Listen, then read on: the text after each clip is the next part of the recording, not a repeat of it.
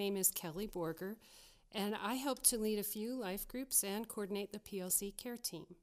Today is day 10 of the 21 days of fasting and prayer. Please continue to pray for the 5 areas that Pastor Andrew has been talking about, which are nation, family, finances and career, church revival, and wisdom and direction for our lives. But today's devotion is about compassion.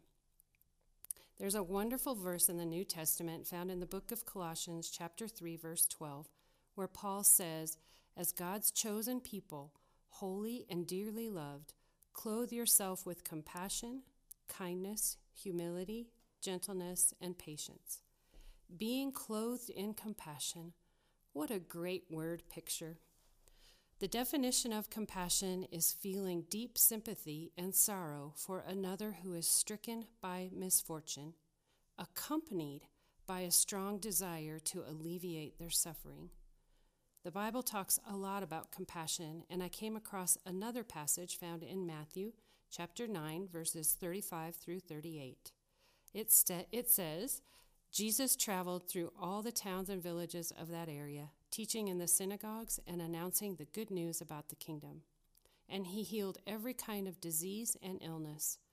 When he saw the crowds, he had compassion on them because they were harassed and helpless, like sheep without a shepherd. He said to his disciples, 'The harvest is great, but the workers are few. So pray to the Lord who is in charge of the harvest and ask him to send more workers into his fields.'" Here we can see how Jesus was clothed with compassion. He was traveling through towns and villages, encouraging and healing people. In other words, he was alleviating their suffering. If we take a few moments to look at the entire passage, we notice that first, Jesus was filled with compassion for the harassed and helpless. Then he tells the disciples that the harvest is great and the workers are few. Basically, he was saying there are so many who are harassed and helpless, but so few who will be stirred to help them. So I want to take a minute and return to the scripture in Colossians about clothing ourselves with compassion, kindness, humility, gentleness, and patience.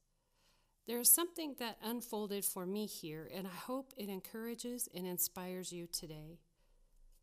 The dictionary says that compassion is a noun. However, I really think Jesus wants us to think about compassion as a verb, an action word. Compassion should stir us into action. It should cause us to become a worker in the field of the Lord who is in charge of the harvest. I have heard it said that compassion is the most powerful form of love. That is an awesome statement, and I believe it to be true. I noticed that in Colossians, Paul listed compassion first, then kindness, humility, gentleness, and patience. I think this is because compassion, or in other words, deep sympathy for the suffering of others, along with a strong desire to alleviate their suffering, that should move us into action. And if you find yourself feeling compassion for the harassed and the helpless, you will probably find that sharing kindness comes easily. And then it is also easier to serve others because you have humility, gentleness, and patience. You see, it all starts with compassion. I believe Jesus is challenging us here. As we continue to fast and pray, let's be courageous enough to ask the Holy Spirit to clothe us with compassion. If you allow him to give you these clothes, you will begin to see the harassed and helpless with compassion like Jesus did. But don't stop there. Put your compassion into action. Become a worker for the Lord of the harvest, because there are so many harassed and helpless that need you. So let's close in prayer. Gracious Father, Holy King and mighty God, thank you for life. Thank you for the truth that pours from your scriptures. Thank you for your faithfulness to us. Holy Spirit, I ask that you would stir holy compassion in us today. Help us to have the compassion that Jesus did for the harassed and helpless.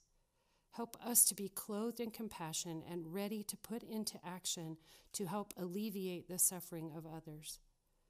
Help us to see the opportunities you give us with fresh, new eyes and an energized heart. Father, I pray blessing and protection around us as we continue to seek you during this time of prayer and fasting. We love you, Jesus. Amen. Thank you for taking the time to hear what the Bible says about compassion, and may you become fully clothed in compassion today.